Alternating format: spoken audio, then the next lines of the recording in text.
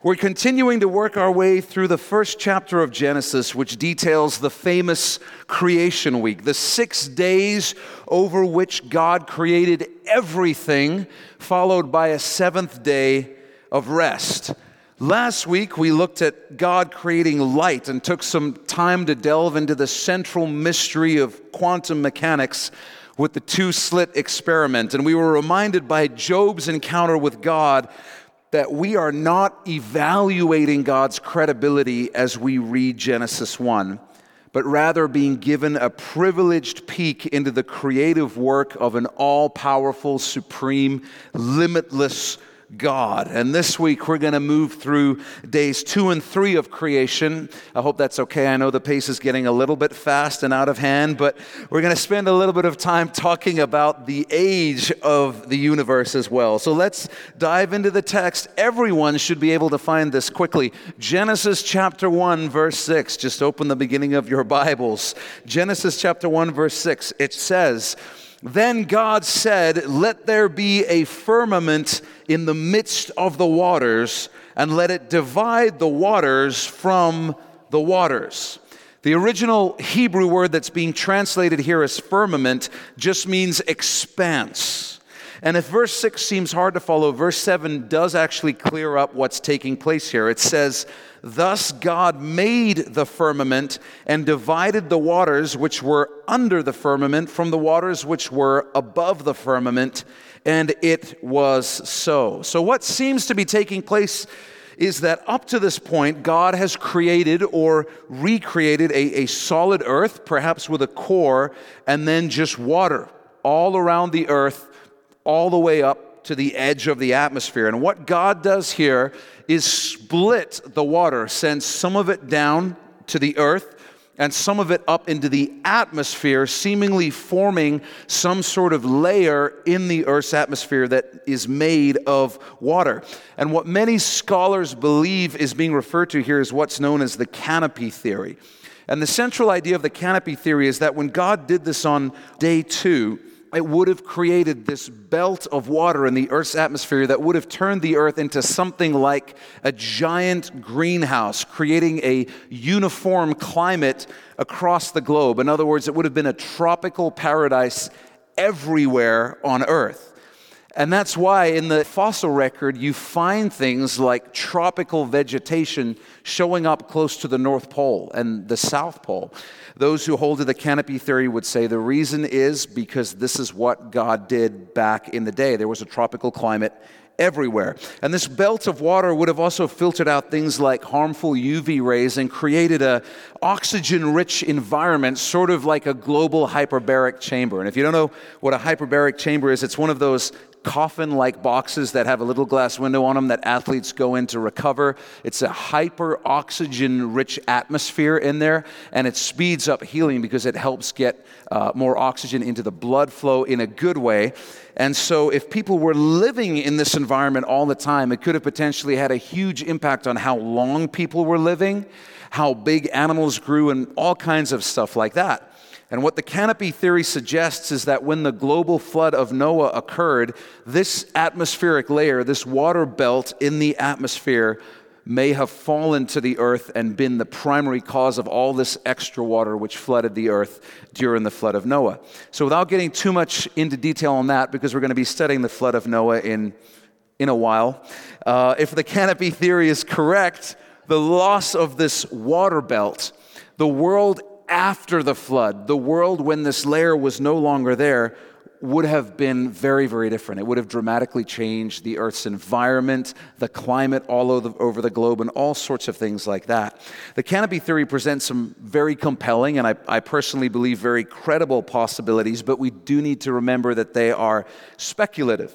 Genesis 1 does, however, when you read it, seem to make clear that there was some sort of water canopy, because we see God here separating the waters on earth from the waters up in the sky in the atmosphere. That seems to be what the text is saying. As to how it affected the earth, well, we're just making educated guesses on that.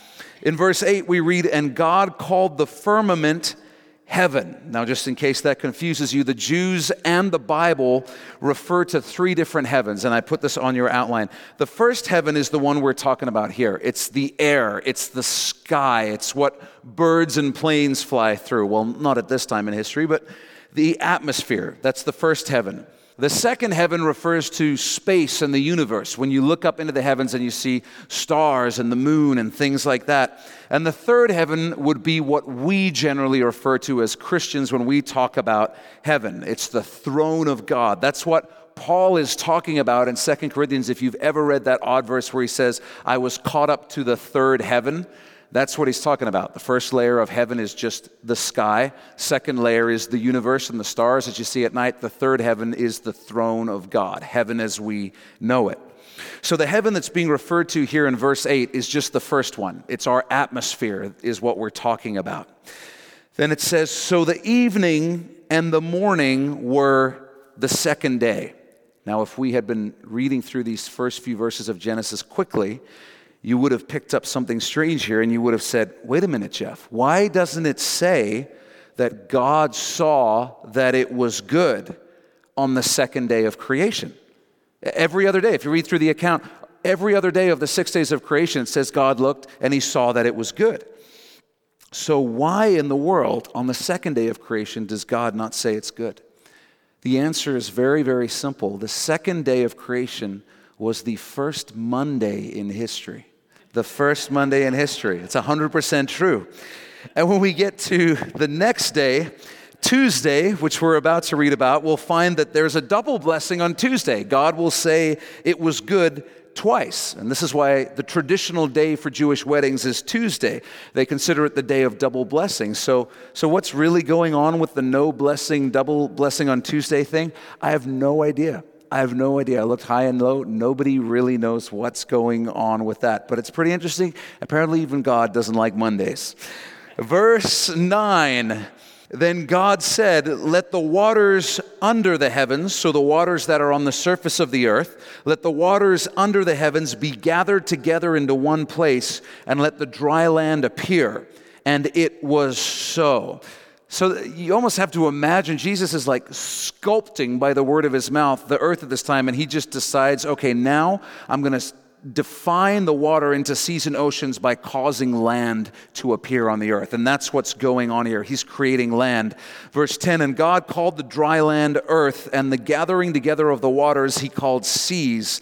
And God saw that it was good. So he creates soil, he creates terrain and waterfalls and land features. He's terraforming, he's sculpting the initial landscape of the earth. He's creating all of it at this moment. Verse 11, then God said, let the earth bring forth grass and herb that yields seed, and the fruit tree, and then underline this here, that yields fruit according to its kind, whose seed is in itself on the earth. And it was so. Underline, and it was so. Verse 12, and the earth brought forth grass, the herb that yields seed according to its kind, and the tree that yields fruit. And then underline again, whose seed is in itself according to its kind. And God saw that it was good. So the evening and the morning were the third day. So on the third day, we see life appear for the first time here. The first fruits, literally, of the earth appear on the third day. Now, why might that be? Because Jesus Christ is the first fruits who rose from the dead on the what day? The third day. That's right. Now, a good principle to be aware of when studying the Bible is that whenever the Bible repeats itself, whenever it seems to be unnecessarily redundant, it's generally the Holy Spirit's way of drawing our attention to something in the text that he doesn't want us to miss. And on this third day, in both verse 11 and verse 12, the information appears that God made fruit trees with seeds in them that would produce more fruit trees of the same kind. This is the botanical version of the question which came first, the chicken or the egg. This answers the question which came first, the seed or the fruit tree. And the Bible tells us it was the fruit tree. And verse 11 also tells us that it was so. So in other words, the appearance of these fruit trees happened immediately on the third day. How do we know this? Because when we reach the sixth day, Eden is already a garden. God doesn't put Adam on a giant earth of just dirt and tell them, hang in there, in a few months this place is going to look beautiful. It's already a garden by the third day. So when he creates these trees, they are, boom, there immediately. And I believe this tells us two important things about creation. Firstly, God doesn't say, I created one tree, and then from that tree evolved an infinite number of variations resulting in the flora that we have today. He says in verse 12, and the earth brought forth grass, and the herb that yields seed according to its kind, and the tree that yields fruit, whose seed is in itself according to its kind. Are you catching that? So in other words, the only thing that tree is going to produce from its seed is what? Another tree exactly like it, of the same kind. And of all the things that are left vague in Genesis 1, the Holy Spirit chose to get specific about this. It wanted us to know, for some very specific reason, that the trees and the plants that were made produced only trees and plants exactly like themselves. They didn't lead to a whole bunch of other species and varieties of plants coming to life. So make a note of this. God created a variety of vegetation that did not evolve into something else. He created a variety of vegetation that did not evolve into something else. The text is being very, very clear about that, which is interesting to me. Secondly, in telling us that this happened instantly, and in telling us that he created trees with seeds already in them, God is telling us that he created, you could write this down, fully mature vegetation. He created fully mature vegetation.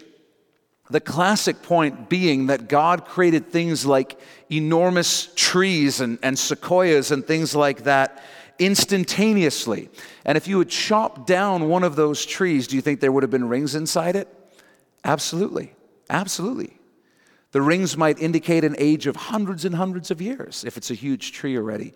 But yet that tree hadn't existed even the day before. And I think if you just look at what the text is saying, it's being very clear that he created fully mature vegetation. And the reason I point these two things out is to make us realize that when we're talking about a God who's infinitely powerful and can create from nothing, it is no problem for him to create fully mature things. That's not any kind of obstacle at all. It's no problem for him to create in a second a tree that would normally take 900 years to grow. It's not like God can create the universe from nothing, but is now bound by the laws of time and just has to wait for that tree to grow. That doesn't make any kind of sense at all. Even if the speed of light was the same at the time of creation, it would be no problem for him to simply decree that the light of the cosmos be visible from the earth. That's no problem. He can just say, I'm going to create these stars. Oh, and I want them visible from earth now. And it's done. It's just done because he's God. How would he do that? He just speak the word and the universe will bend to his will. It still will. If you believe that there's a creator God, then time's not a barrier for him. And that's one of the central truths that we should draw from Genesis 1. He can just do it. He can do it any way he wants. He can do anything he wants because he's God. That's part of what it means that he is God. You know, when we talk about creating, we always tend to think of creating from raw materials that already exist. So we talk about the creative process. We imagine things already existing like the canvas and the easel and the paintbrush and the paint. God is the only creator, the only artist who has ever created without any raw materials whatsoever. He created the very raw materials from which he created the entire universe. And I point that out just to remind us his level of power, creative power, is unparalleled and on a completely different level. There's nothing we can even compare it to. Now, I'm not saying that's exactly how the creation week happened. I'm just saying it could have happened that way with God creating a fully mature universe. And more importantly, there would be no problem with God doing it that way. No problem at all. Don't forget that the very first miracle Jesus performed was what? Turning water into wine. And it was good wine, which means the wine was what? New or aged? It's aged wine. He turned water not just into wine that tasted and functioned and in all ways was great vintage aged to perfection wine. That's the first miracle Jesus did on earth, was bend the laws of time to create wine. And did you notice that just as God created light on day one, before he created the sun on day 4, God also creates vegetation on day 3 before he creates the sun on day 4? Now, why does he do that? Because he wants to take away our ability to make the text say anything other than that this is a supernatural creator God creating the universe as he deems fit. He's making sure that we can't twist the text into something that it doesn't say. Because if you try to say something ridiculous like, well, maybe each day is really an age or 1,000,000 years or 1,000,000,000 years. Really, how long are plants going to survive without photosynthesis? Not very long. Not very long at all. Once the sun is created on day 4, which we'll study next week, we'll have everything we need in place for the water cycle: evaporation, condensation, precipitation. You remember the old diagrams from school.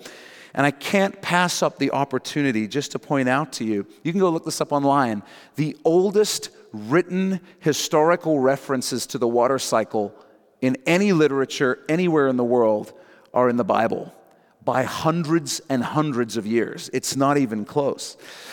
In Ecclesiastes, Solomon recorded that, I think I put it on your outlines. He said, the wind goes toward the south and turns around to the north. The wind whirls about continually and comes again on its circuit. All the rivers run into the sea, yet the sea is not full. To the place from which the rivers come, there they return again.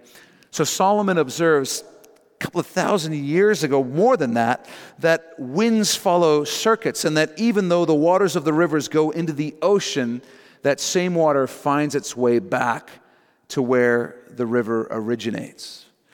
Solomon also observed that if the clouds are full of rain, they empty themselves on the earth.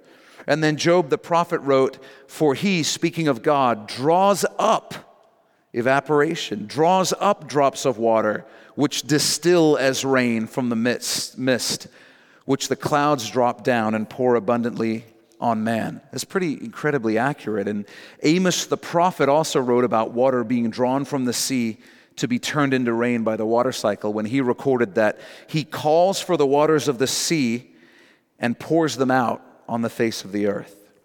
You see, the Bible is loaded with scientific insights that were recorded centuries, sometimes millennia, before contemporary science caught up. And while the Bible is not scientifically exhaustive, it doesn't cover everything, it is scientifically accurate. When it addresses scientific topics, the Bible is perfectly accurate.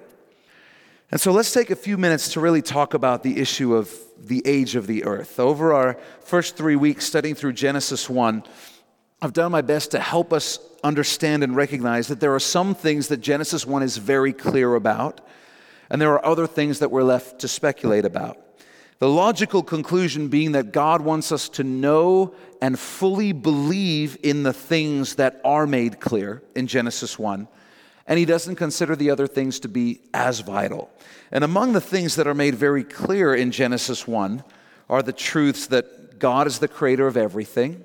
He made everything in a specific order, and he created it all in 6 literal days. And then as we read today, he created instantaneously. In other words, he created man and woman when he does that as man and woman. He doesn't say, let us make man and woman in our image and then create a single cell bacteria and say, let's see where this goes. Let's see if this works out. He doesn't create a fish and say, there's us in our image. Eventually, you get the idea where this is going. Now, I'm not saying that the things that Genesis is clear about are simple or that we understand how they work out fully. What I'm saying is that the text is extremely clear about these things. And there's no need to make the false claim that Genesis 1 is being ambiguous about things that it's being extremely clear about. The Bible records some very detailed genealogies, and they're so detailed that we can actually track the genealogy back from Jesus all the way to the first man, Adam. And not only that, but the Bible lists the ages of many of the men who appear in that genealogy, the age that they lived to. And when you work through them all and you figure out a timeline, it becomes very clear that the Bible dates the appearance of Adam on the earth, the creation of Adam by God, to just a few thousand years BC. There's really no way around it due to those genealogies. It's almost as if they appear in the Bible for a very specific reason, not just that Jesus can be traced back to Adam, but so that there's, again, seemingly no way for us to fit 16 billion years in between Adam and Jesus. There's no way to do it if you believe the Bible. And you add to that, if you believe in a literal 6-day creation, which we do, then you put yourself in the place of believing in what's called a young earth, an earth that is only a few thousand years old, usually around 6,000 years by estimates, as opposed to the billions of years that's espoused by mainstream science. And this is where Christians get very, very, very uncomfortable, because they realize that many people who don't believe in Jesus think they're idiots for believing the earth is only 6,000 years old. And very simply, nobody likes to be thought of as an idiot. So what do we do with this stuff? Well, before we get into the science stuff, and we will get into some of that, I want to make two important points that matter far more than any of the details or any of the data. Firstly, if you're a believer, write this down. If you're a believer, non-believers finding your beliefs ridiculous is an inevitability. It's an inevitability. In 1 Corinthians, the Apostle Paul writes, and I put it on your outlines, "For the message of the cross is foolishness to those who are perishing, but to us who are being saved, it is the power of God." So the Bible even says, listen, the central message of Christianity, the best news in all of Christianity, the gospel that Jesus died and rose again so that you can live forever, have a relationship with God, and have your sins forgiven. The best Christianity has to offer, those who don't love Jesus generally think it's foolishness. The Bible says that up front. So why in the world would we be surprised that they wouldn't consider the rest of what the Bible has to say credible? And if we're following a Savior, really get this, if we're following a Savior named Jesus, who the world crucified, right? That's how much they liked him. They killed him. Why would we be surprised or even disturbed that they're not fans when we hold to a biblical worldview? To take it a step further, I've shared this before, if we're not even willing to suffer intellectual mockery or intellectual scorn for believing what the Bible says, we are fooling ourselves when we claim that we'd be willing to give our lives for Jesus. Can you imagine sitting down to talk with two Christians from the persecuted church, and one of them shares, I'm from India, and because I'm a believer, I have been enslaved, and all I do is make mud bricks all day and get beaten every evening. And another says, I'm in prison in China for preaching the gospel. Nobody knows where I am. My family doesn't hear from me. I haven't seen the sun in 7 years. And you sit there and you go, I don't know why the Lord calls some of us to different lives and some of us to greater suffering than others, but I have to just be at rest with the fact that I've been called to suffer more than both of you in Canada, where I am I'm mocked for believing what the Bible says. And they're like, you mean like people hit you? No, with words. They hit me with words, very hurtful words. And sometimes I don't know if I should share this with you guys because the details are so graphic. I sometimes don't get invited out when they go like drinking after work. And it happens like a couple of times a year. And I think some of them don't even think I'm smart. And you guys just pray for me and thank God that you haven't been called to the level of martyrdom that I have in Canada. And yet we see a reaction from many Christians in the Western world that seems to indicate that's what they really believe, because they're so desperate to find a way to not suffer any type of intellectual mockery or scorn. And they go, something must be horribly wrong. The world thinks we're stupid. People who don't believe in Jesus think we're fools. What's going wrong? And I want to say, have you read the Bible? Have you read like what happened to Jesus? Do you know how that story went? Like why are you acting like something is wrong or out of place because you're suffering a tiny bit of persecution for believing what God says in the Bible? What's wrong about that? That's sort of the way it's been for 2,000 years, 99% of the time. And so the first thing we need to remember is that if you're a believer, non-believers finding your beliefs ridiculous is an inevitability. An inevitability. And if nobody ever does, then your beliefs are probably a little bit off and you're not actually reading what the Bible says. Second important thing before we get to specifics, write this down. When we change what the Bible says to appease our culture, we surrender all claims to divine truth. So when we change what the Bible says to appease our culture and gain the approval of our culture, we surrender all claims that the Bible contains divine truth. As I mentioned earlier, Genesis 1 is very clear about some things. And so when we take something the Bible is clear about and then obscure it by saying, well, it doesn't actually mean what it says, when what it says is very clear, we create a precedent that says, when you read something in the Bible that doesn't meet with the approval of the current culture, or even your approval, you can simply reinterpret it so that you can read it in a way that does meet with the culture's approval or with your approval. And when we set that precedent, the entire Bible now becomes open to individual interpretation. The idea of truth flies out the window because truth becomes relative. It becomes whatever each individual reader believes it should be. That's why when we read and study the Bible, we don't say, well, what does this mean to you? We ask the question, well, what does this mean? What did God mean when He wrote it? It doesn't really matter what I want it to mean. It matters what it actually means. If we allow everyone to simply interpret the Bible or change the Bible to suit their own opinions, then we have no right to claim that the Bible contains absolute truth. How can it if one person can read it and get something completely different to another person and simply reinterpret it to mean something else? That's not absolute truth. When we begin examining the issues of the age of the earth, our motivation cannot be, I've got to find a way to read this that will make my friends stop laughing at me and my beliefs. That can't be our goal in studying Genesis 1. And we can't make the approval of our culture the highest goal. The truth has to be our highest goal. I shared last week that science is only just now coming around to the stunning realization that the speed of light is not a universal constant. It's slowing down across the universe, which means that in the past it was moving faster. And I shared how the math, which is over 99% accurate on this cosecant curve that mathematicians have figured out, points to light moving an incredible 10 million times faster before 3000 BC, which means two things. It means that the light of stars and planets that are billions of light years away today would not have needed billions of years to reach the earth when light was moving 10 million times faster. Another reality is that we know that the speed of light changes when it goes through steam, when it goes through glass, when it goes through water.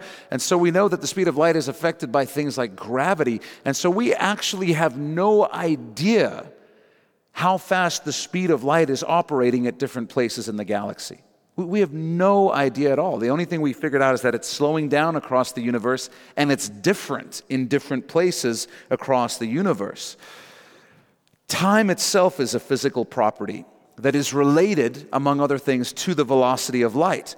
When something that was previously thought to be a universal constant is found to not be a constant, but to be slowing down, it throws all kinds of things up for reevaluation, including the nature and functionality of time itself.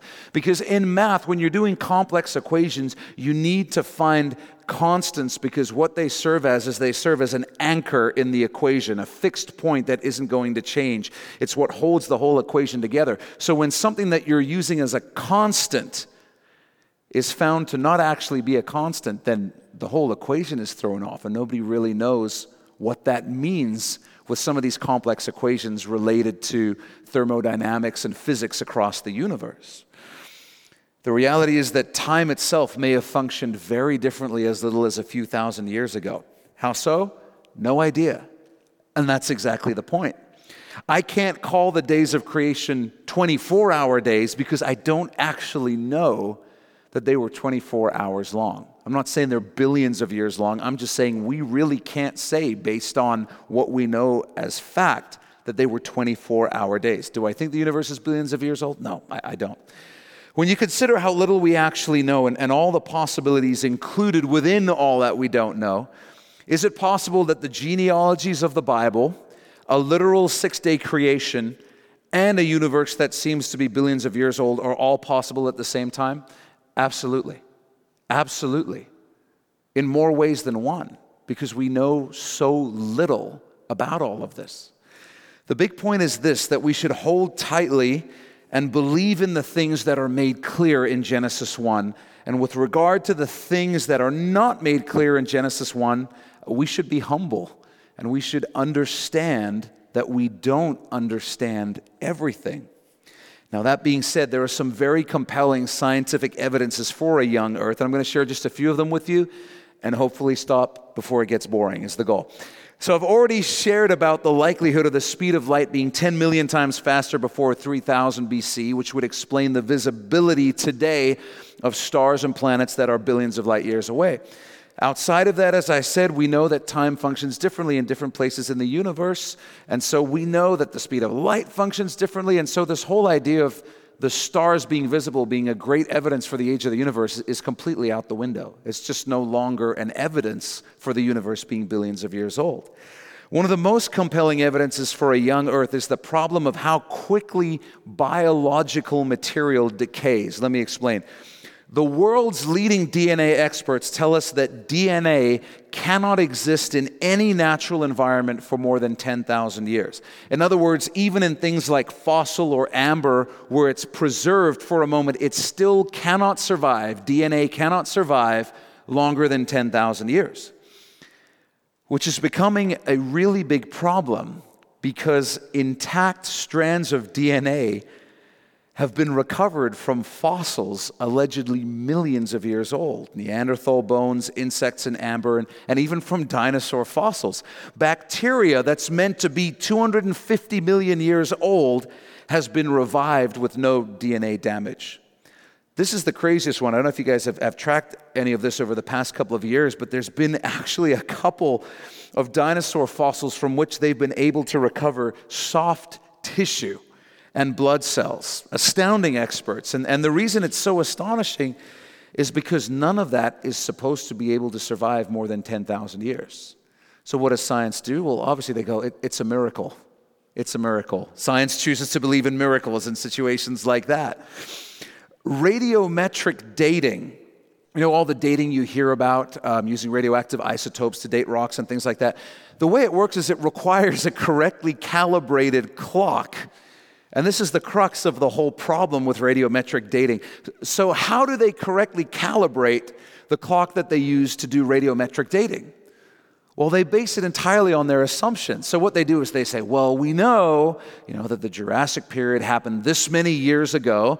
We know that this rock appeared around the Jurassic period, which we know is millions of years old. So if we're aiming this instrument at this rock, we'll know it's correctly calibrated when it says 30 million years. Tick, tick, tick, tick, tick, tick. Okay, 30 million years. Now we'll take it and we'll put it on another rock. 30 million years. See, the machine tells you. It's just science. You can't argue with it. That's really how it works. Even though it's as ridiculous as me aiming that same instrument at you and dialing it in to give a reading of 30 million years, then going to another person, getting a reading of 30 million years and being like, see, science, machinery, it makes it clear. You're 30 million years old. That's what they're doing. They're beginning with the assumption and then calibrating the instruments based on that assumption and then claiming that the instruments are providing empirical evidence for dating. If the instruments and clocks are not correctly calibrated, it doesn't work at all, and they're not correctly calibrated. So why would I assume that the fossil record dating is incorrect? Why would I assume that? Well, certain rock crystals, which are small crystal structures found inside rocks, contain very, very, very small amounts of radioactive minerals. And like all radioactive minerals, they decay over time. And as these radioactive minerals decay, they leave teeny tiny rings of color around themselves, which are known as radiohalos.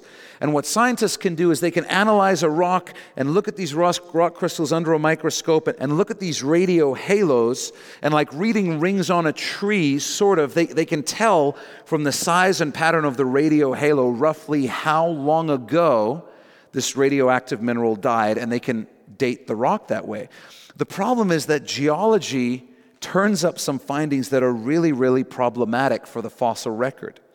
Like radiohalos from polonium-210, which are found in the Colorado Plateau, that indicate that Jurassic, Triassic, and Eocene rock layers were formed within months of each other, when according to the fossil record, they're meant to have formed hundreds of millions of years apart.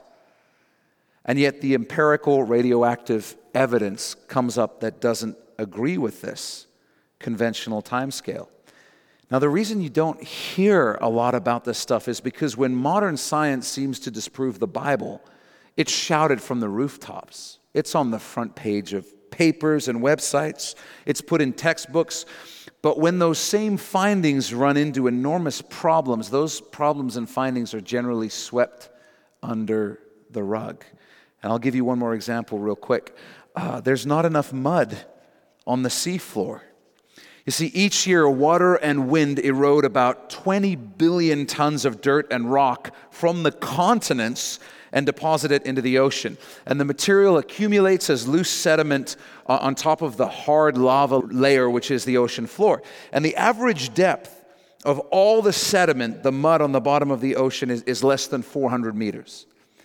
The main way known to remove that sediment is by tectonic subduction. What it is the tectonic plates of the earth shift ever so slightly underneath the continents, and when they do, they shove a little bit of the sediment from the ocean floor under the continents, literally sweeping it under the rug of the continent, I guess. That's the main way it happens. And according to mainstream scientific literature, that process only removes about 1 billion tons per year. So as far as everyone knows, the other 19 million tons that sort of erodes into the oceans every year just accumulates on the seafloor. At that rate, erosion would deposit the amount of mud that's currently on the seafloor in less than 12 million years. But according to evolutionary theory, erosion and plate subduction have been going on ever since the oceans existed, which is an alleged 3 billion years. And if that were really true, the oceans would be completely choked by sediment and mud dozens of kilometers deep.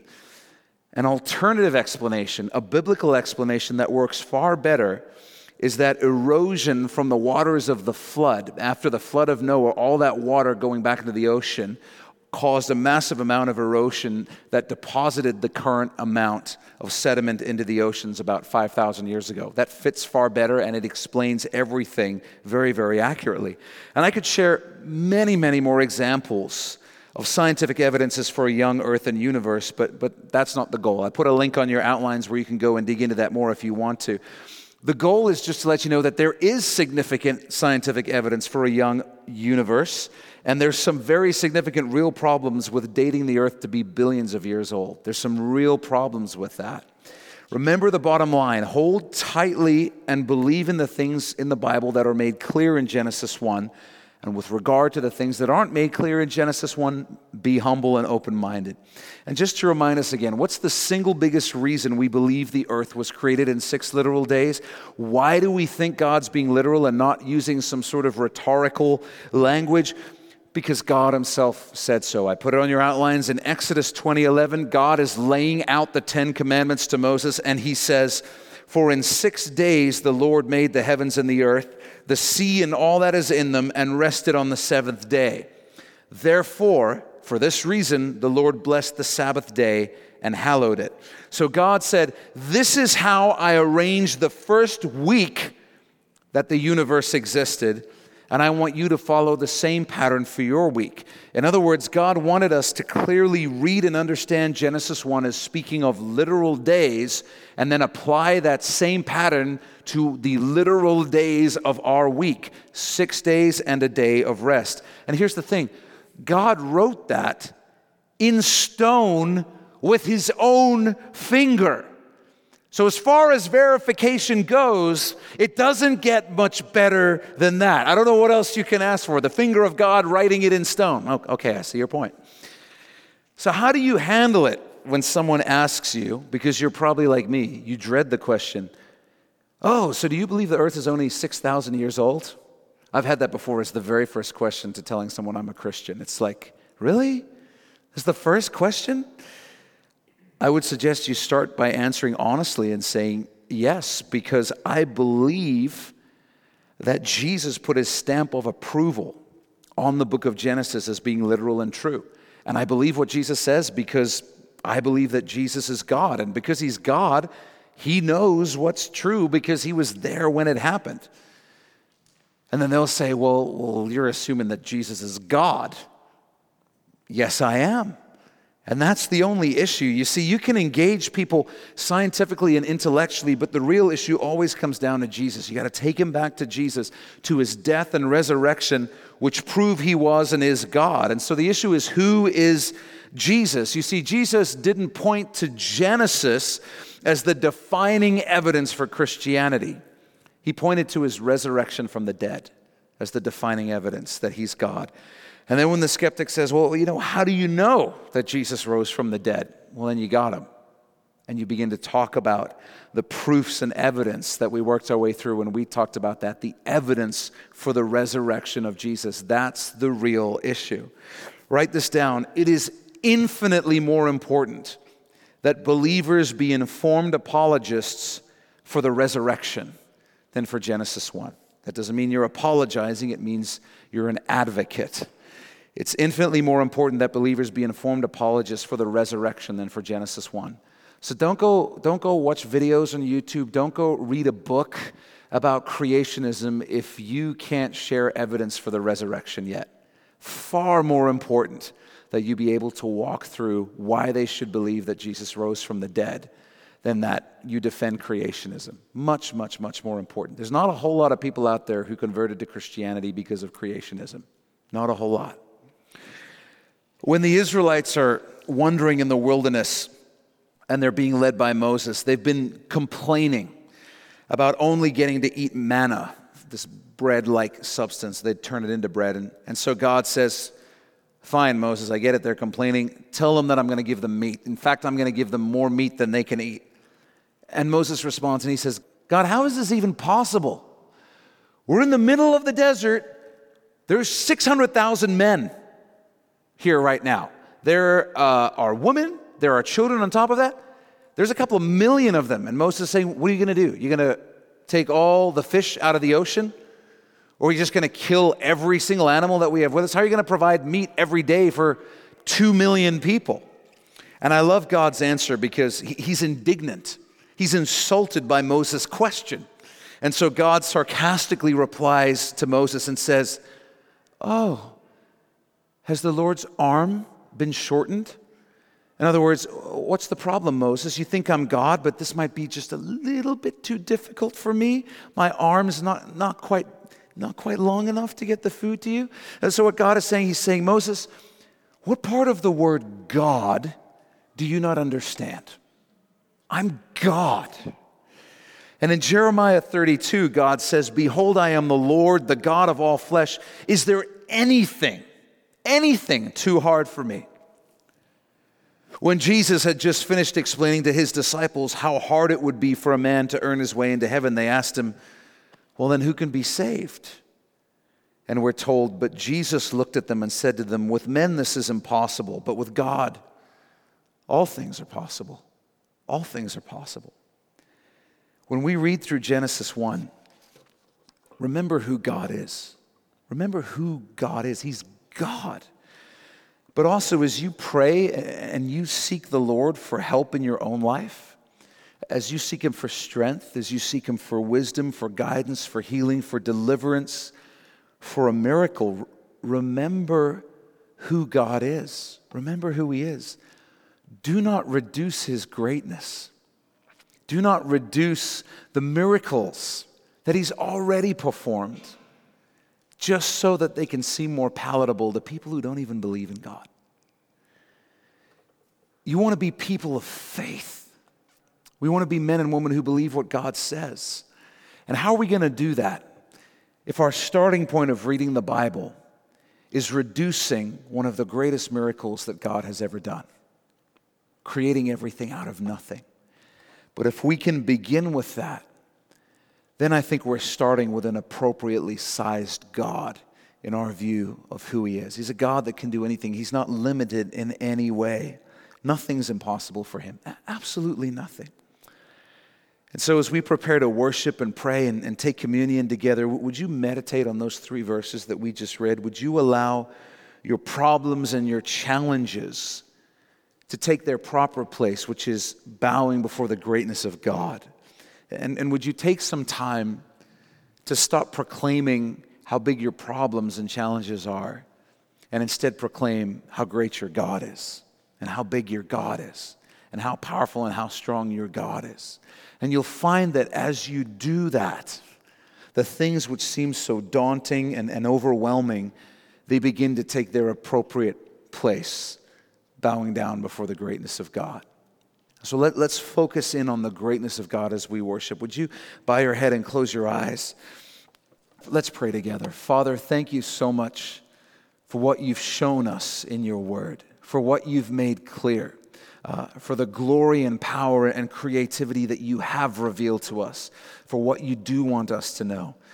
Father, we believe it and we receive it in Jesus' name, and we trust your word and we believe that it's true. We believe that you are the same God today. As the word says, Jesus is the same yesterday, today, and forever. You're just as powerful now as you were when you were speaking the universe into existence. And Lord, we know with just a word from your mouth, the impossible can be accomplished. In us, through us, in our lives, and in the lives of those we love and are praying for. And so, God, I pray that we would have a proper and right perspective of you, a proper and right perspective of your greatness, that we would worship and honor you appropriately, not just as we sing, but in our lives, moment to moment, day by day. Jesus, I pray for a fresh revelation of your greatness for all of us this evening, especially for anyone who is feeling overwhelmed by any circumstance. Would you overwhelm them with your greatness this evening, Lord God, and put everything back in its proper place, you on the throne and everything else bowed before you, God. Well, thanks for taking this time to listen and be in the Word of God with us. If you've never given your life to Jesus, then you need to go to our website, mynewhope.ca, right now. When you get there, you'll see a graphic on our homepage that says The Gospel.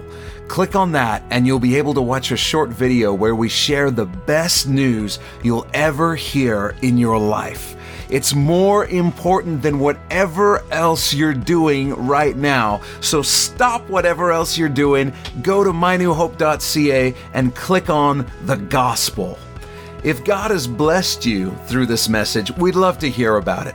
Shoot us an email at info@mynewhope.ca and let us know how God has impacted your life through His Word. If you're in the greater Vancouver area, I want to invite you personally to come and be a part of New Hope Church. We believe God is doing something real special as we grow together in our faith and love for Jesus, and we would love you to be a part of it. And finally, if you'd like to support the Bible teaching ministry of New Hope through financial giving, you can also do that through our website. Just go to mynewhope.ca/give. Thanks again for listening. Thanks for being in the Word of God with us. And always remember, God is with you.